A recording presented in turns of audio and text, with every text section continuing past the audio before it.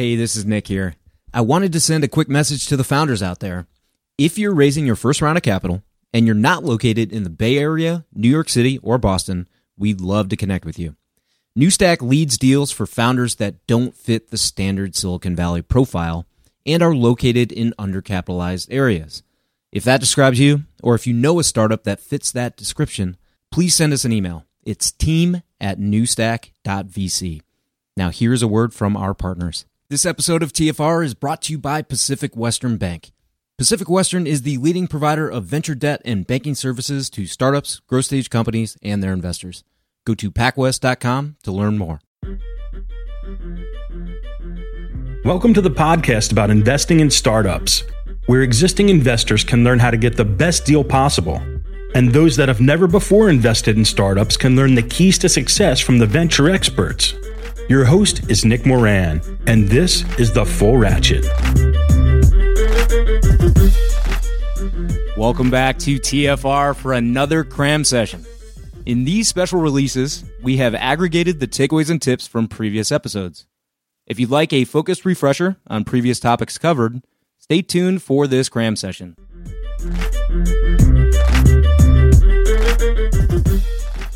Coming up next are the takeaways and tip from the episode FinTech Investing with Sheil Manat. Always so great to get a chance to catch up with Sheil. Really good information on FinTech here. Let's recap the key takeaways. Key takeaway number one is called the categories within FinTech. Today, Sheil talked about how he segments out the very broad FinTech sector, which is really an umbrella term that includes many subsectors. Those segments included lending, insurance, money transfer, capital markets, blockchain, personal finance management, and crowdfunding. Each of these segments is really like its own sector, with differences in channel dynamics, customer segments, regulatory, and types of financial institutions. And recall that with each company, Sheil considers whether it's a disruptor or an enabler. Disruptor is clearly disrupting existing financial institutions, while enablers sell to financial institutions. Okay, key takeaway number two is called experience matters. One of the key differences that Sheil looks for in FinTech startups versus that of others is experience on the team. There are significant regulatory and commercial challenges that FinTech startups encounter.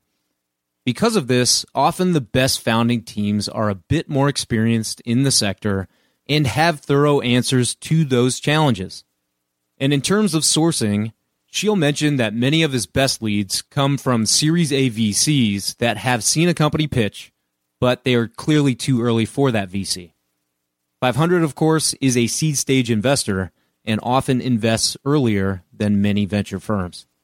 Okay, and key takeaway number three is called factors contributing to growth in FinTech. The term FinTech is still relatively new and one that has a lot of buzz around it.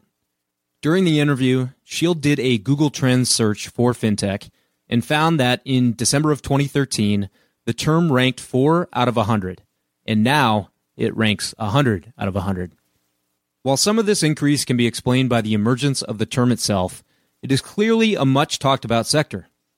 And the amount of capital deployed into FinTech has increased from $2 billion in 2010 to $20 billion last year, a 10x increase in only 5 years.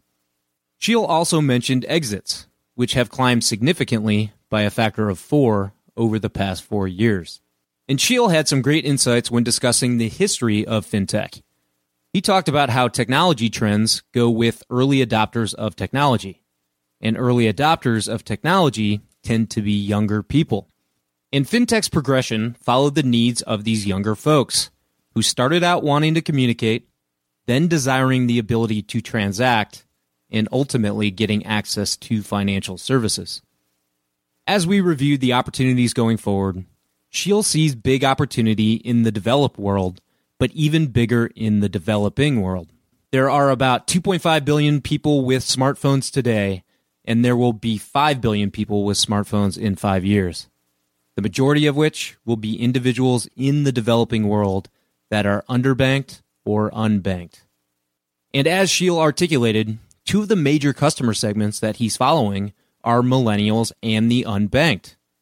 I can imagine much more disruption in the developed world to better serve millennials, and a tremendous degree of low-hanging fruit in the developing world to serve the unbanked. Okay, let's wrap up with a tip of the week, and this week's tip is called Discounting Inertia. In today's interview, we spent some time discussing payments and the lack of innovation therein.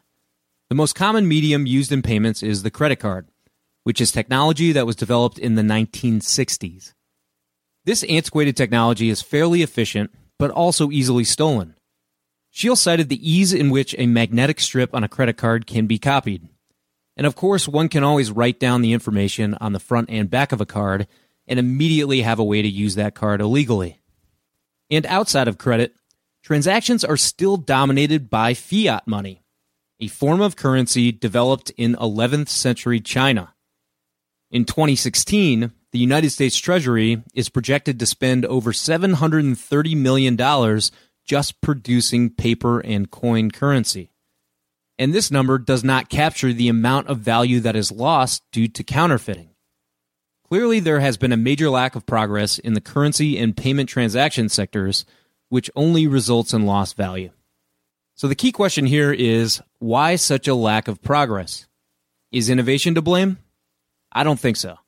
Many alternatives to credit cards have been developed over the past 30 years that, in principle, are superior to plastic. And even replacements for the fiat currency system have emerged that are tremendously more efficient, less susceptible to piracy, and cost very little to maintain, namely the development of cryptocurrencies like Bitcoin. So, if options exist, then why the lack of adoption? I think the explanation is inertia, i.e., a resistance to change. There are many industries that experience significant inertia, and the degree of inertia is impacted by the types of stakeholders, the number of stakeholders, the ideology of stakeholders, the range of decision makers within each, whether one is dealing with the enterprise or consumers, the amount of infrastructure that exists, the switching costs, regulatory and government influence, and many other factors. In the example that Scheel and I talked about today, one must consider the credit card companies, the retailer, the payment processor, the point-of-sale hardware manufacturers, and of course the consumer. In a two-sided marketplace with many intermediaries, is there a hugely compelling reason for why players on each side of the transaction are going to change? Does new technology exist that allows for a better method? Can extraneous layers in the value chain be disintermediated? Often with new technologies, we hear about the killer app, referring to the application of a technology in a way that provides huge value for that specific task. And finding this killer app is often a gateway which allows a technology to expand to many more applications and use cases. In a way, the killer app can function as a Trojan horse, laying the foundation for broader market applications. As I think about the credit card example, the two major stakeholders in any transaction are the purchaser and the seller. And the purchaser's most significant needs include efficiency of use, i.e., how fast can I complete this payment, and security, i.e., how well is my information protected. And the seller's most significant need is reducing fees, i.e., how can the cost per transaction be lowered? If a payment application exists where speed and security are particularly painful for the consumer, and transaction cost is particularly high for the seller, the right ingredients are there for a killer app. And if buyers and sellers get comfortable with the new technology in applications such as these, it will begin to expand to other applications. Look at a company like PayPal that was able to find its killer app by providing a payment mechanism to eBay users, eliminating the significant pain of the check-by-mail standard. After completing a transaction via eBay, many of these consumers became comfortable with PayPal and began using it for a variety of transactions. Look, resistance to change can be tough, and a startup founder may not have all the answers for how they will deal with inertia, but understanding its sources is critical. While we can imagine a future of ubiquitous flying cars, cryptocurrency, and human intelligent AI, technology is not all that's required to attain these realities. So rather than discount inertia, respect it, and look for that killer app, Trojan horse, or foothold that best exemplifies the value of making the switch.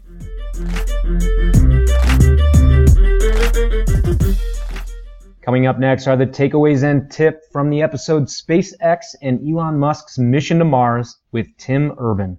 Big thanks to Tim again for joining us. I know that he's incredibly busy and has many different projects going on, so thanks again, Tim, for doing it.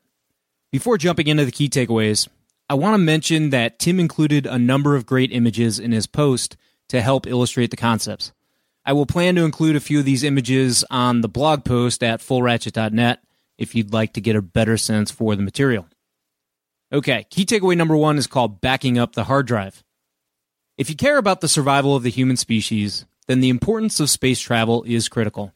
There may be many of you that don't care about our species' survival, and for you, backing up the humanity hard drive, so to speak, probably seems ridiculous. But for the rest of us, there are few things more important. As Tim articulated and laid out in his article, extinction events have been numerous and catastrophic on Earth. Events including a supernova, a gamma-ray burst, a solar superflare, a black hole, a global epidemic, and an asteroid could all result in another extinction event. Thus far, since animals began existence on the Earth, there have been 5 major extinction events, each wiping out between 60 and 96% of all species. And there will be more extinction events, potentially even brought about by humans. The question is not if an extinction event will happen, it's when. And while it hopefully will not occur within our lifetimes, it will certainly take many lifetimes to effectively back up the human species hard drive. There's no better time than the present to start the process, and that's what Elon is doing. Okay, key takeaway number 2 is called the Mars Trip Venn diagram. Tim did an excellent job of breaking down the problem with space travel to Mars. And it's not that we can't do it. The issue is that it's incredibly expensive. Tim outlined that there must be both a will and a way to go to Mars, i.e., people must want to go, and they must also have the means to go.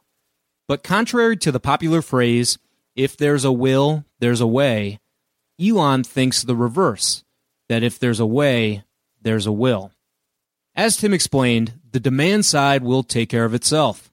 Just like immigrants that traveled to the New World and colonized foreign lands, there will be plenty of adventurous types that have a desire to visit Mars. The real issue lies not in the will, but in the way.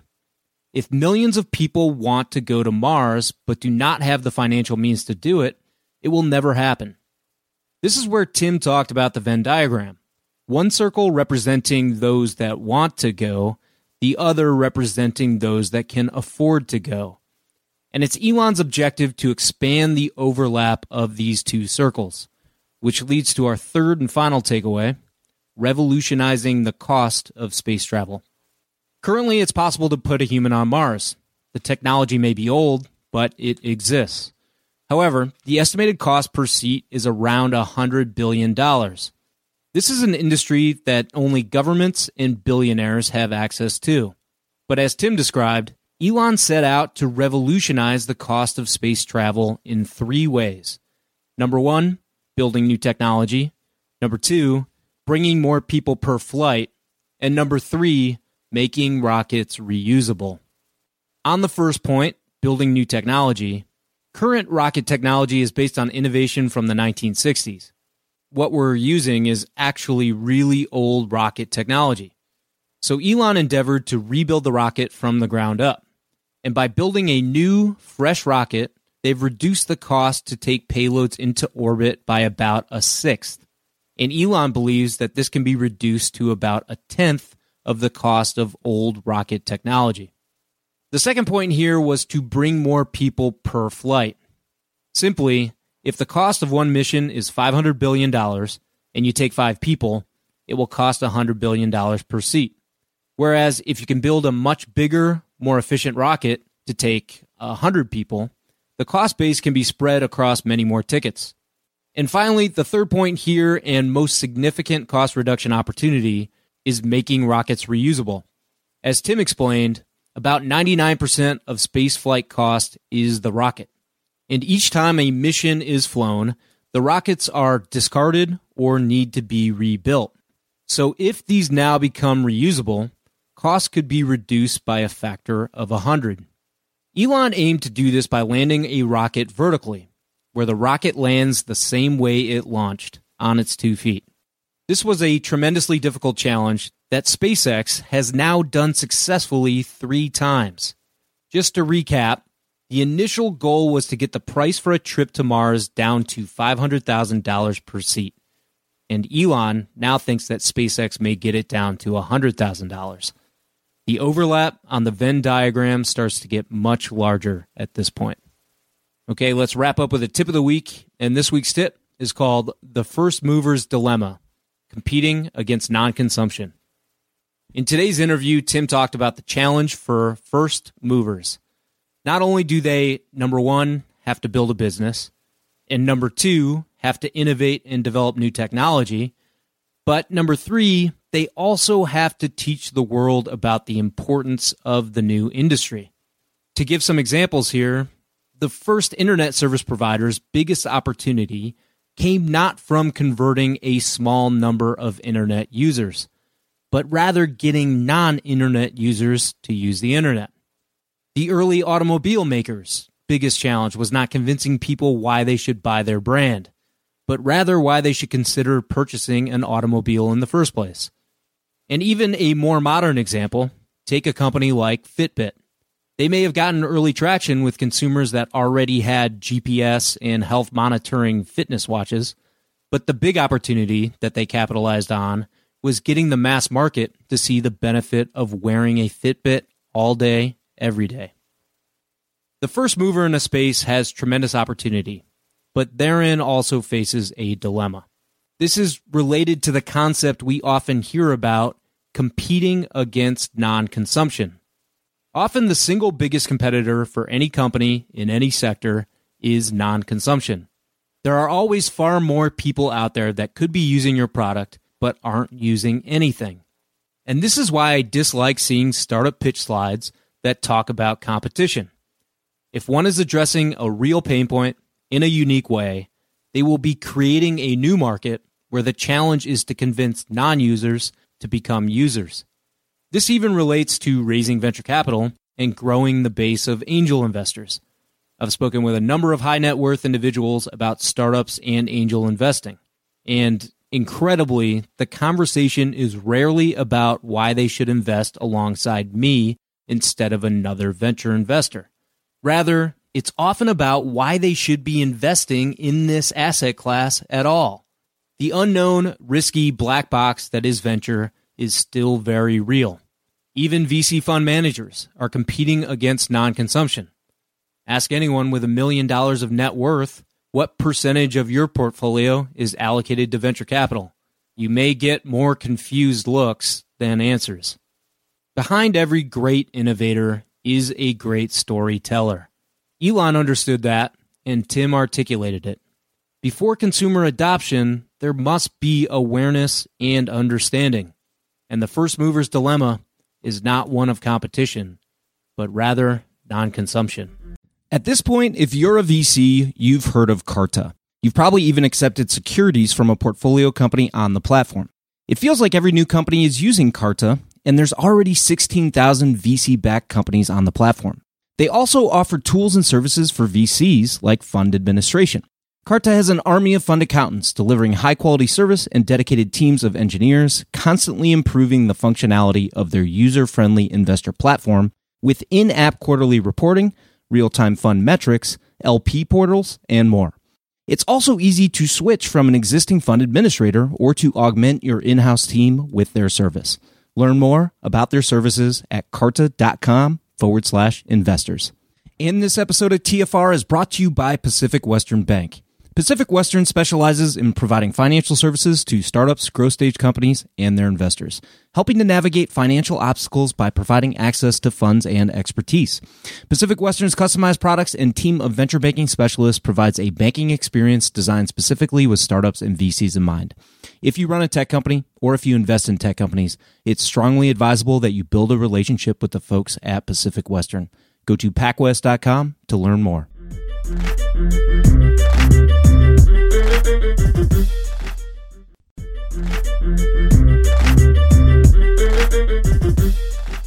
Coming up next are the takeaways and tip from the episode What's Wrong with Venture with Dave McClure. Okay, thanks again to Dave for making the time for us. Let's recap the key takeaways. Number one is called the lack of innovation in VC. Compared to building a business, investing is just not a lot of work. Dave talked about how the effort for VCs is concentrated on getting the fund raised. After that, most of the job is about taking meetings and saying no with the occasional yes.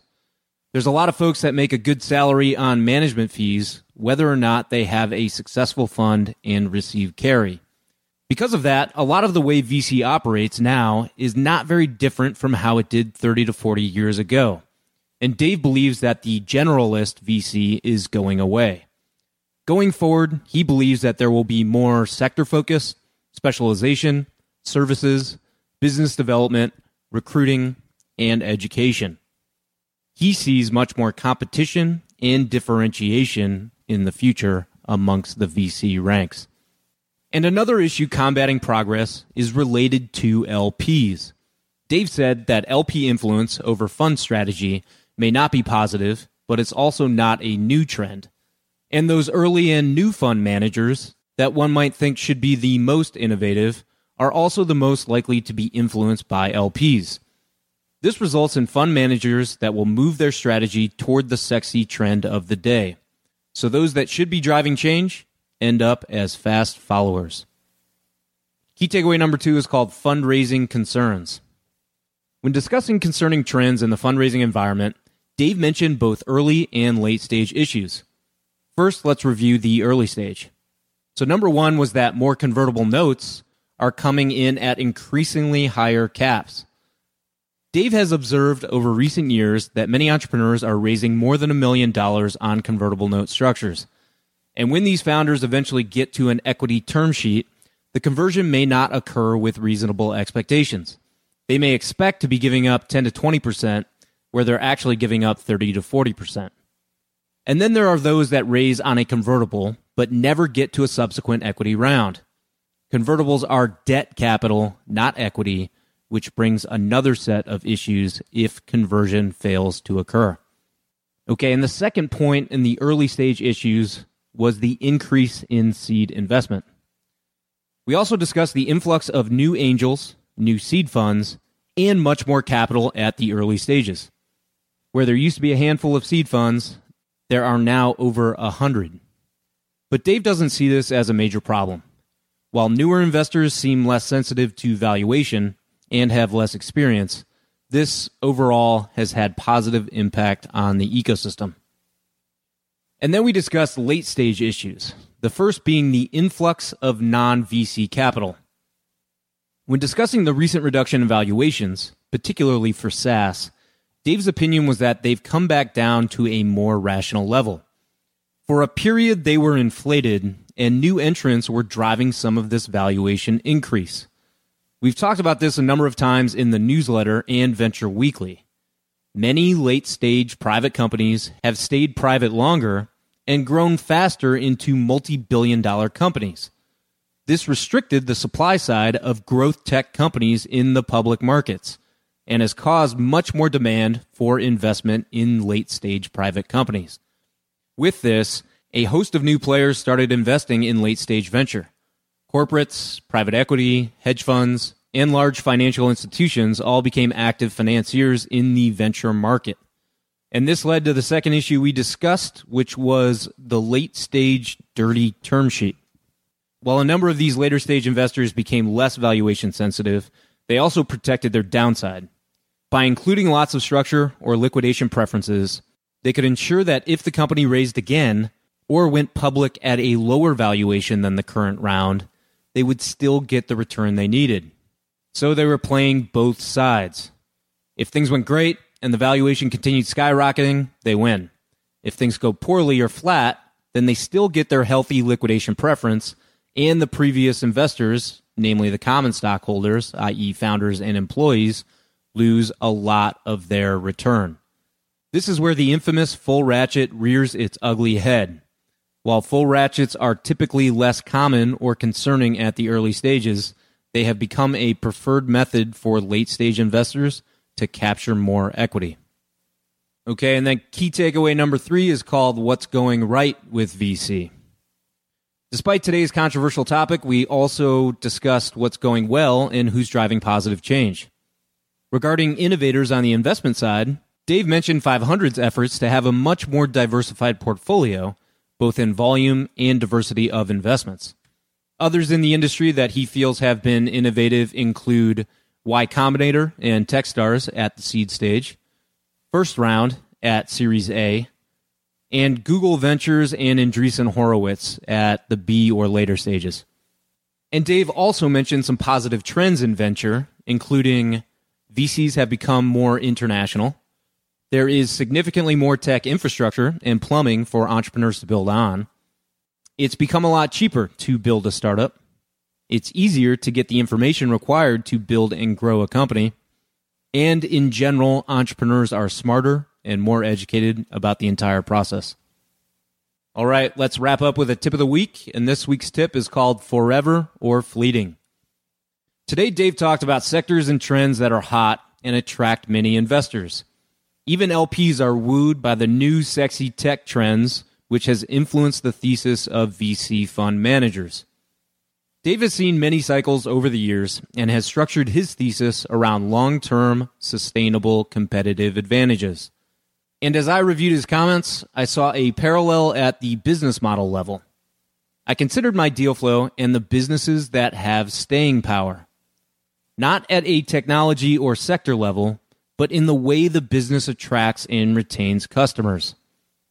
And I asked myself, from this list of startups, which have long-term sustainable value creation? Are their customers a one-time event or a loyal customer for life? I just received a deck yesterday from a company that has developed a SaaS platform for high school athletes. They have great adoption, high engagement, and seem to be providing strong value to their customers. But their business has distinct limitations. They do not want to serve pre-high school athletes, and there is no strategy to expand to college. They have a 4-year window to serve their customers. Another startup deck that I received a couple weeks ago was from a company that has reimagined the baby crib. They have a beautiful, free trade, organic product that has had strong success selling direct to consumer on the internet. Cool product, great founding team, healthy traction. But again, this is a one-time sale at a distinct point in time. With each of these businesses, are they selling to a customer that will remain loyal in perpetuity? Is there an opportunity to build more value and sell more to that customer for decades to come? I think the answer is no, unless they reimagine their customer. Is the customer really the high school athlete, or is it the high school? Is the customer the baby's parent, or is it the retailer that specializes in baby products? I'm not going to tell these founders how to run their businesses. It's their business and their strategy. And this is just my own personal preference. As an investor, I like to see the opportunity for sustained long-term customers. Is the business dependent on attracting mass numbers of new customers to make up for those that churned away? If one's customers are a one-time event, customer acquisition must be a primary focus, and the company's differentiation and staying power may be rooted in its ability to acquire customers. But if the focus is on customer retention and delivering more value, the differentiation can be rooted in product. How do we better serve customers? Not just how do we better attract customers? So whether you're building a startup or investing in them, consider asking, Are your customers forever or fleeting?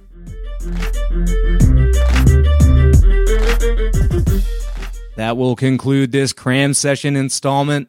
Jump on the TFR website at fullratchet.net today to sign up for the newsletter and receive all the info on special content, episodes, and the best articles written on startups every week. Until next time, over-prepare, choose carefully, and invest confidently. We'll see you next time.